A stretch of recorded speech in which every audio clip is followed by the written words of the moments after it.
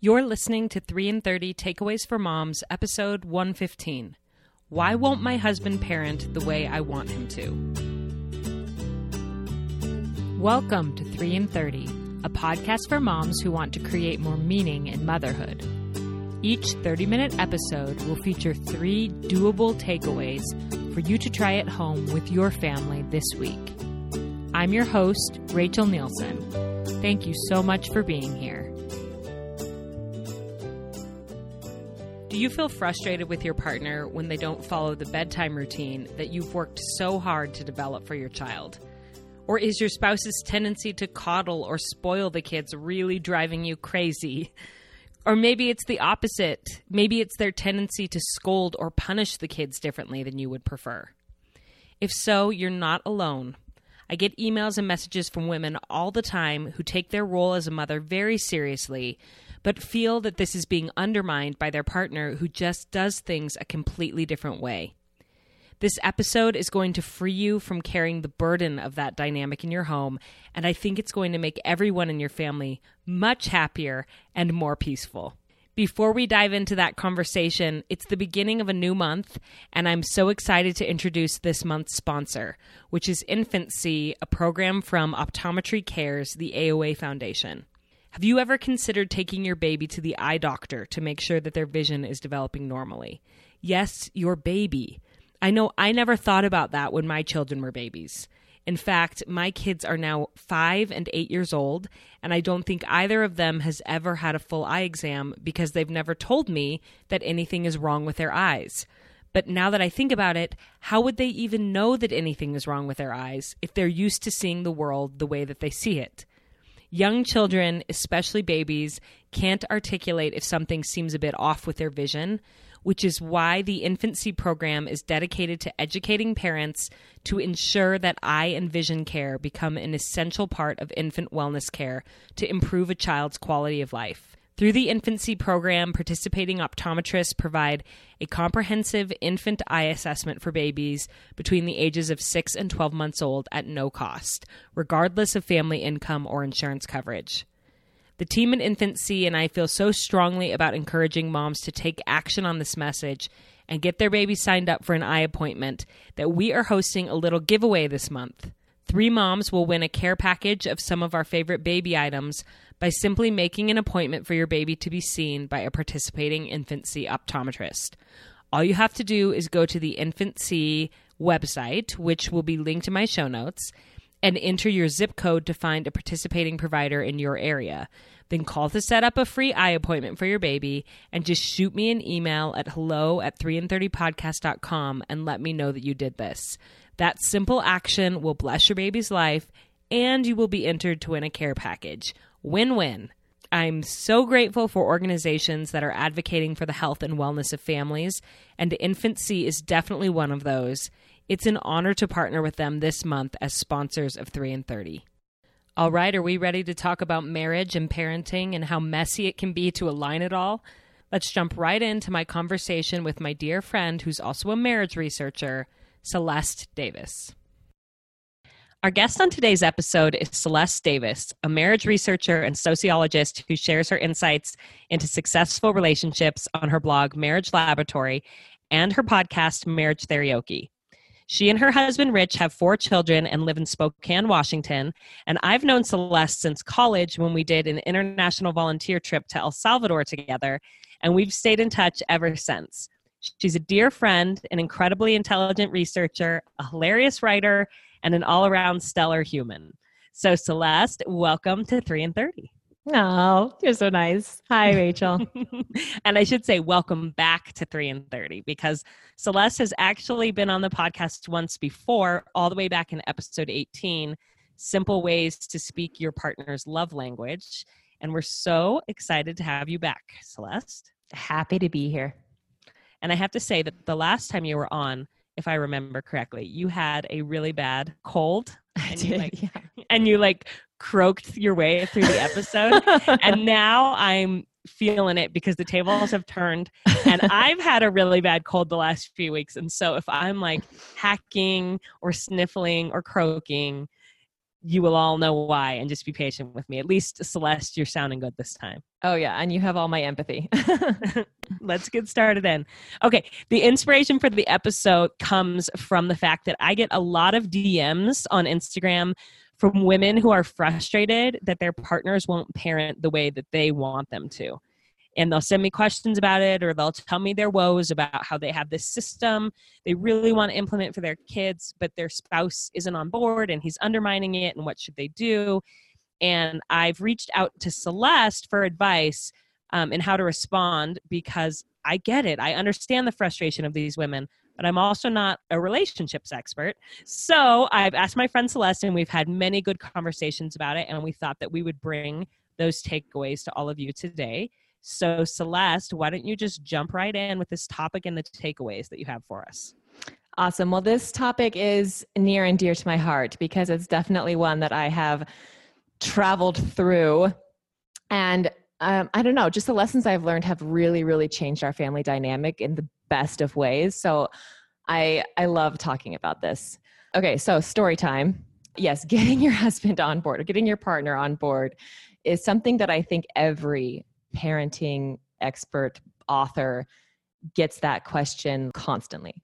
And it's definitely a question that I have grappled with. So 7 years ago, my oldest was 3, and I read the book Parenting with Love and Logic for Kids like 0 to 5, which is a fantastic book because I had no idea how to handle her tantrums. I felt like she was tantruming more than she should be for age 3, which, you know, she was my first. So, but, and I would just I wanted a system because I didn't know what to do and how to help her not misbehave and that kind of thing. So that book gave me a system and it was really helpful. But then I pushed up against this, okay, now I've just got to get Rich on board. I just got to get him on board. I just got to coach him through it, make him do it. So that we can do it perfectly. Exactly. Like he's going to undo my efforts if I don't. And so when she would, throw a tantrum or misbehave, I'd be like, oh, okay, now you say, uh-oh, look like it's time for some crib time. All happy. You take her up to her crib. You leave her there until she's calm. Then you hug her. We had this system. And I would get so frustrated when he would talk her through her tantrums or when she would misbehave and he'd give her a lecture right on the spot. I'm like, no, that's not the way you do it. No, wait. You have to do it this way. So she'll learn this thing, And it was just frustrating. And it put this huge wedge in our marriage with our parenting because I was always correcting and being super annoyed. It wasn't until I started my marriage blog and I ran a series on what to do when you don't agree about parenting that really I sort of had my eyes opened to another way of parenting with Rich. And it really just hit me over the head in the best of ways. Because as I was reading and researching about this topic, I kept coming up against these ideas of not throwing your spouse under the bus, and especially not undermining them in front of your kids and being on the same team. And also this idea of putting your marriage first. So I read this book that was very formative for me called To Raise Happy Kids, Put Your Marriage First by David Code. And it was so oh my gosh, I have been thinking about this so backwards. I pay lots of lip service to the idea that I put my marriage first, that I love marriage. I mean, I have a marriage blog, this is what I do. But still, when you think about my mental energy and my physical energy and my time and what I prioritize, it is kids number 1 and marriage number 11, which I think it is for most of us. And so I have just a list of a few ways that was showing up for me that I wanted to change. So some things that I caught myself doing where I inadvertently put my kids above my spouse. I would undermine Rich in front of the kids. So when he would say, hey, let's have some ice cream, I'd say, oh, actually, they already had brownies, so we can't do that right now. Or when he'd say, okay, bedtime, I'd say, oh, actually, it's reading time. Or just things like that, all the time. I would be actually, no, Or I would be super annoyed when he parented the wrong way. I had maybe an unhealthy relationship with parenting books where I was like, this is the right way. I just have to teach you the right way. And you're doing it the wrong way. So when he would respond to whining when I was trying to ignore it, or when he would play with the kids when they got out of bed, stuff like that would really annoy me.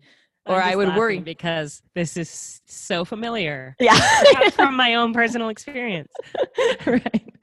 Or I would just worry a lot about the kids and I would take that worry out on Rich. Or when I would leave the house, I would barrage him with all these instructions for the kids. And also, like when I wanted to spend time with Rich, I would feel all this guilt for putting on a show for the kids. Or maybe if you're taking a weekend away, I'd be worried about the kids. And I was just exhausted at the end of every day from trying to juggle all the parenting balls and do all the things right and discipline. So Rich would get me at my very worst and I would reserve none of my good energy for him. So those are just some ways I think we can kind of see that we do put our kids above our marriages. And it's to our kids' detriment. And it's to our detriment. It's to the detriment of our marriages, right? Yeah. So my first takeaway is knowing that our spouse is not the enemy of our parenting. Our spouse is not the enemy. We are on the same team. The real enemy is disconnection with our spouse. Mm-hmm. And that is going to have way worse effects than parenting differently or being on a different page. So the Gottman Institute actually has a really interesting study where they're able to tell the strength of a couple's marriage by measuring the cortisol and adrenaline in their child's pee. So I heard John Gottman speak this past year. And of everything that he said, that was the thing that blew my mind. And I don't know all of the specifics.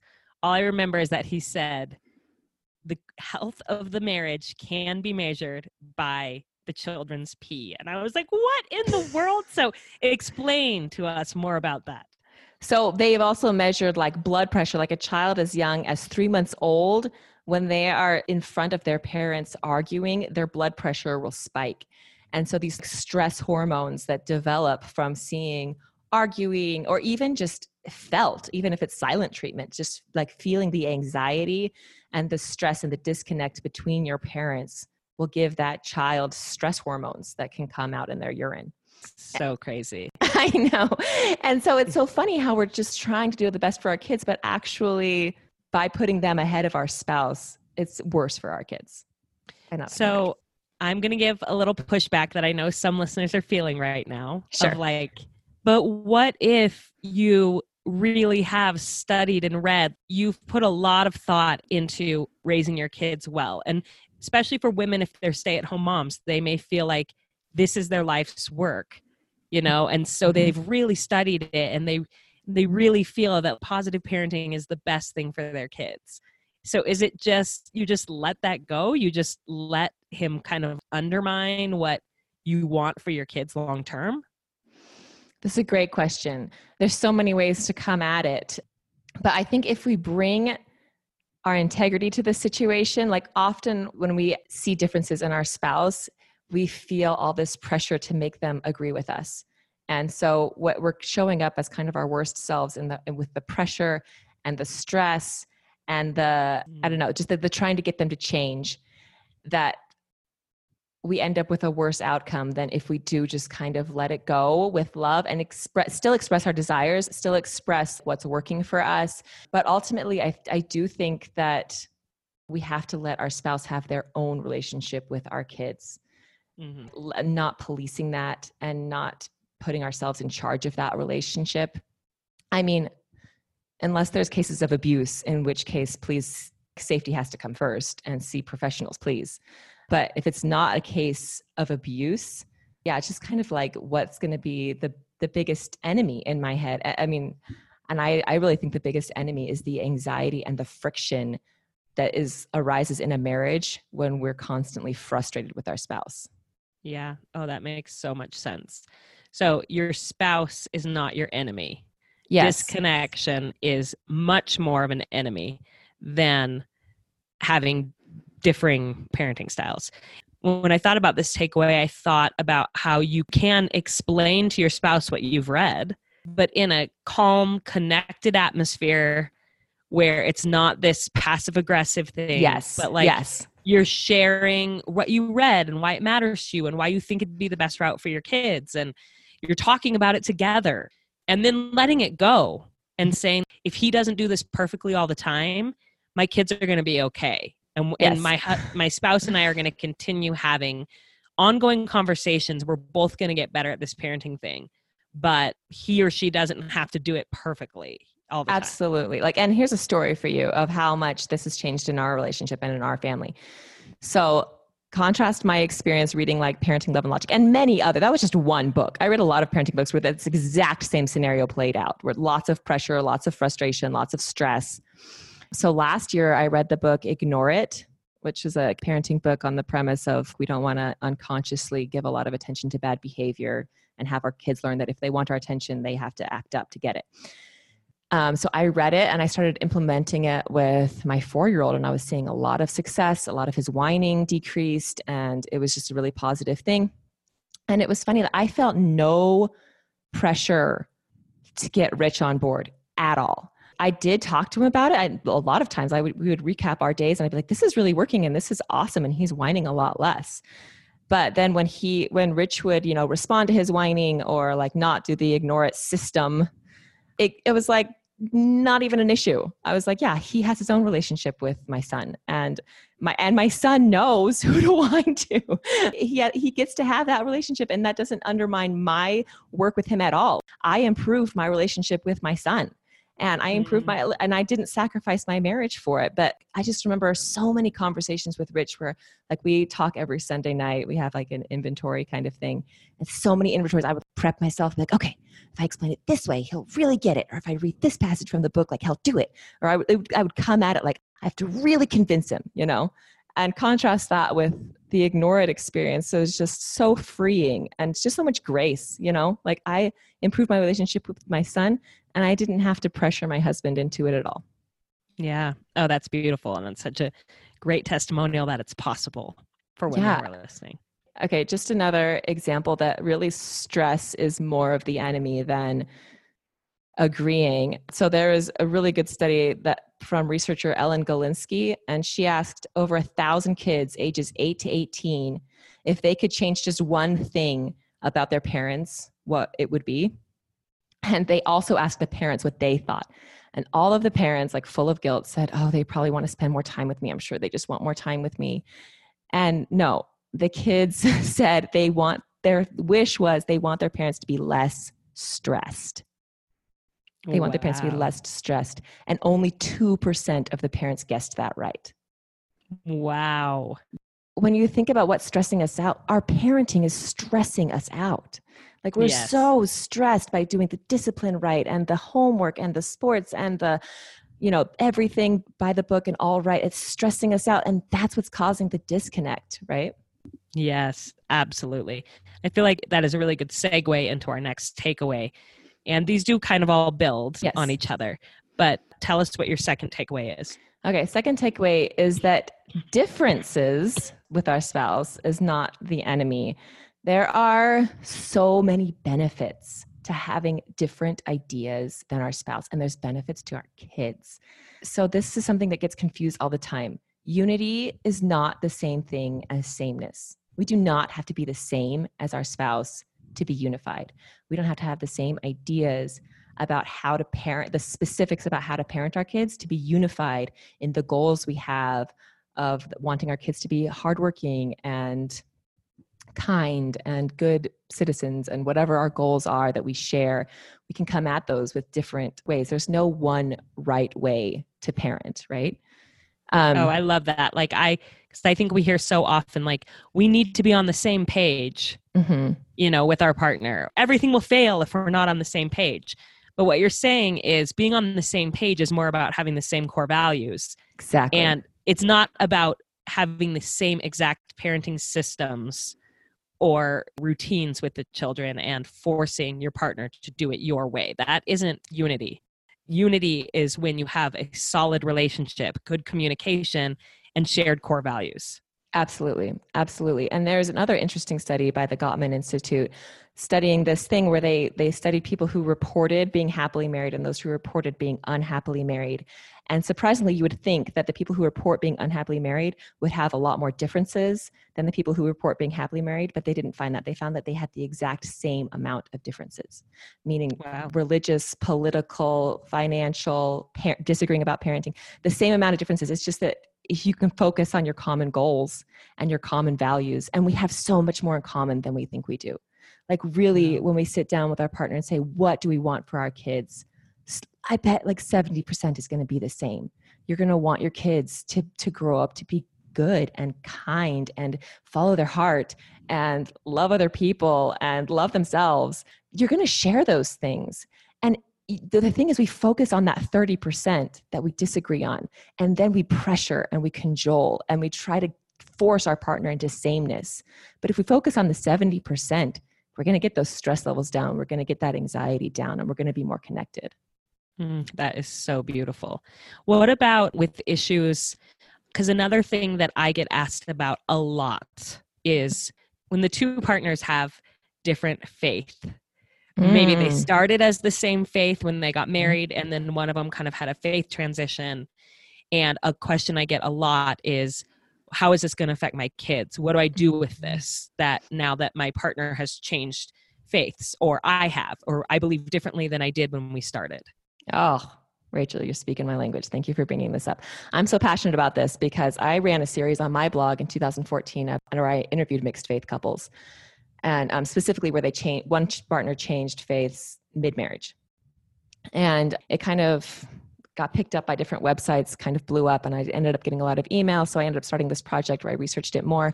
And I interviewed 3 different therapists about this and asked all these questions, especially, you're right, people's most difficult struggle with this topic is kids, and so much stress, so much anxiety over this. But I love the way that one of the therapists that I interviewed tackled it, because he just said, like, what a beautiful asset having differences can be if we learn to think of it that way and see it that way and treat it that way.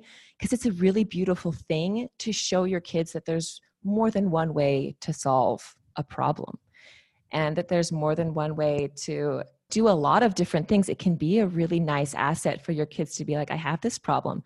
I think mom would do it this way. I think dad would do it this way. What do I want to do? And if your parents are unified in those core values that they do share, then it can be a healthy thing for your child to see. And it's also a really beautiful way to demonstrate how to treat someone who has different ideas than us, right? We demonstrate to our kids that when someone has a different idea than us, we don't shut them down. We don't disrespect them. We don't pressure them. We don't silent treatment them. We listen and we treat them with respect, and we honor their agency, and we can work things out, and we can state our desires and we can state our frustrations, but we still listen. And I do think that it can be extremely painful. It will be extremely painful. And that this isn't to minimize any of that. No. You have to go through the pain of losing a shared experience, a shared faith, that you really value. Because here you're saying, like, as long as you have shared core values, it's going to be okay. But some people listening might be thinking, no, that my core value is my faith in God, and my spouse no longer believes in God. Like, we have a very different core value now, and that is going to be painful. Yes.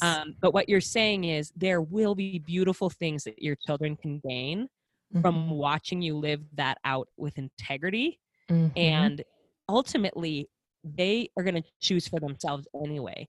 Even if you and your spouse had remained aligned with your faith, your children would still grow up and choose their own way. Yes. And thank you for saying that. I mean, the very first chapter of this book I was writing, like, about this exact thing was let yourself grieve. Let yourself grieve the loss of those expectations, and don't dismiss your own feelings, and let yourself grieve the changes in your spouse, the changes in yourself. Like, there's a grieving process that has to be met and fulfilled and seen out before we rush to this, like, acceptance stage.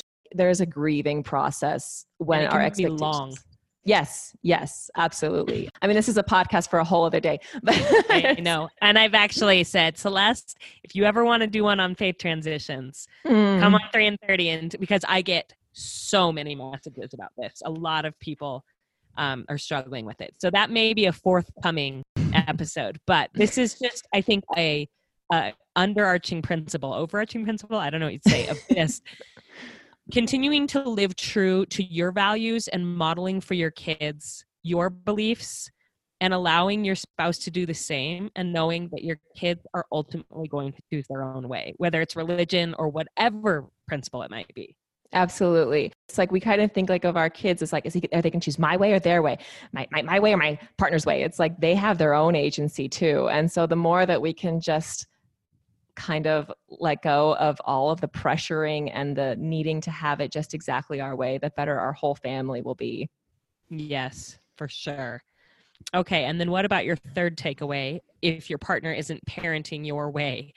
Yes. Okay. So know that imperfections are not the enemy. Your spouse's imperfections, your kids' imperfections, and even your imperfections. I mean, we just take it upon ourselves to be the corrector of all. We see an imperfection, we're like, I can fix it. I'm going to fix my kids' disobedience. I'm going to fix my spouse's laziness. I'm going to fix this. We take it upon ourselves, and then the imperfections become the enemy. And it's just too much. We can't do it. And it's causing us lots of stress and frustration and anxiety. And so my favorite marriage quote that I quote all the time is from Dr. David Schnarch, and it goes like this: the most loving thing we can do for our spouse is to learn to regulate our own anxiety. Because when we are unable to regulate our anxiety, it's going to spew inadvertently all over our spouse, and we're going to expect them to validate us. And it's just going to come out in a lot of unloving ways. And the most loving thing we can do for our kids is to learn to regulate our anxiety about our kids. The most loving thing I ever did for our family dynamic was truly taking on the thought, my kids are fine. Which society does not teach you to do. You have to work at that, because when I was parenting from a place of my kids are not fine, my kids are acting out and they're not doing this and they're not being obedient, then I was showing up for them as my worst self, because I was showing up as, you need to change. I need to make you change. You're not fine. I know how to make you fine. Right? When I took on the thought, like, you know what? I think the kids are going to be okay. That's when I was able to come at them with so much more grace, so much more love, and still, tell them my desires for their lives and instruct them and parent them. But I got rid of that anxiety, which is really creeping into our marriages. I think so many people have the thought of, oh, my partner's going to be fine, but my kids, I had to worry about the kids, but I can do whatever I want to, but he's a grown up, whatever.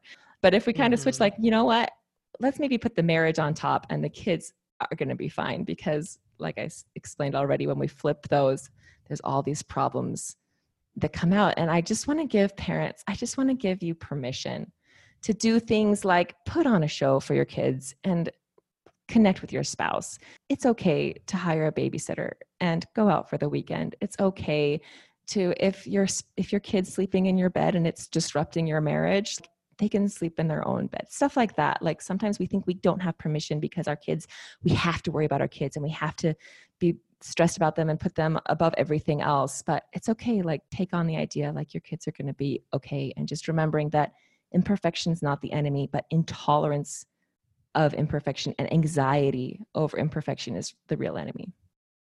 Oh, thank you so much. That is so beautiful. And I feel like that quote, the most loving thing you can do for your spouse is to learn to regulate your own anxiety. Someone can hear that and take that so personally as like, oh, I'm a loser. I can't regulate my own anxiety. See, I'm a bad spouse. I'm a bad mom, blah, blah, blah. That is not at all what we're saying. And in the words of Dr. Jennifer Finlayson Fife, I love, she always says, like, that is indulgent. Go there, indulge in that, and be like, I'm so pathetic. What this is this is permission for you to work on yourself and say, I'm not a loser. I need to work on myself and develop just like every other human being on the planet. And I have permission to go to counseling if I need to become more emotionally resilient, which is what I have done. I have permission to take time for real self-care to regulate my anxieties.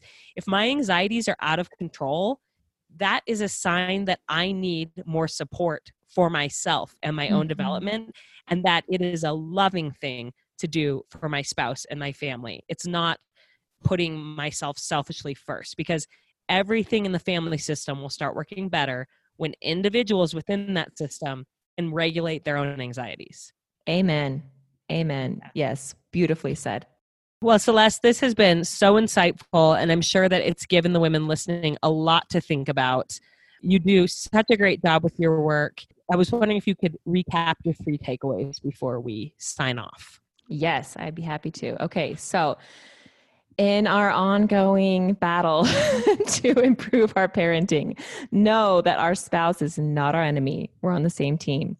Know that our differences with our spouse are not the enemy. And know that imperfections are not our enemy. Anxiety and disconnection and stress are the real enemies here. So beautiful. Thank you so much for being here on 3 and 30. And I hope you have a great day. You too. Thanks, Rachel. Many thanks to Celeste for coming on the show to remind us that it's okay to have differing opinions and priorities and parenting styles than our partners. What matters is maintaining a foundation of friendship, love, and respect that can actually be deepened by differences. If you want to hear more from Celeste, the best place to connect with her and find out about all the different aspects of her work is on Instagram at Marriage Laboratory, and I will link that in the show notes. So Celeste asked us to remember 3 things as we learn to parent together with our partners. First, that our spouse is not the enemy. Second, that differences with our spouse are not the enemy. And third, that imperfection is not the enemy. So what can we do with these new perspective shifts this week? Well, I would recommend just start with noticing. Notice your behavior. Notice when you are trying to pressure your spouse to do things your way with the kids, or when you're undermining them in their unique relationship with your children. And then the second step after you start to notice your patterns is learning how to stop yourself. And this won't always be easy, and you won't always get this right. But the more that you rewire that habit in your brain, that instinct to jump in and correct or pressure both your spouse and your children, think of it as an experiment where you're simply noticing the places where your inner control freak comes out within your parenting. And you're stepping back to observe with interest how things will unfold if you don't default to your old habits of nagging, pressuring, correcting, or fixing. Just observe with interest how the tension in your relationships might loosen up once you let go of some of the anxiety you're carrying around about parenting perfectly and correctly. And remember to tell yourself Celeste's very wise advice from this episode. My kids are fine. So this week, you're simply noticing your patterns. You're noticing when you're undermining your spouse or when you're annoyed by their noncompliance to what you want, or you're pressuring your kids. Just you're noticing. And then you can slowly work on rewiring. That's the goal for all of us. Mamas, you are doing a great job. And I want to encourage you that if you recognize that this is an area where you struggle, maybe you really don't know how to let go of the mom guilt that keeps you wound up and unable to relax into parenting. Please go back and listen to episode 24 of my show. It's called Fighting Against Mom Guilt. And the introduction of that episode includes one of my all-time favorite stories about when one of my best friends gave me insight into mom guilt that I will never, ever forget.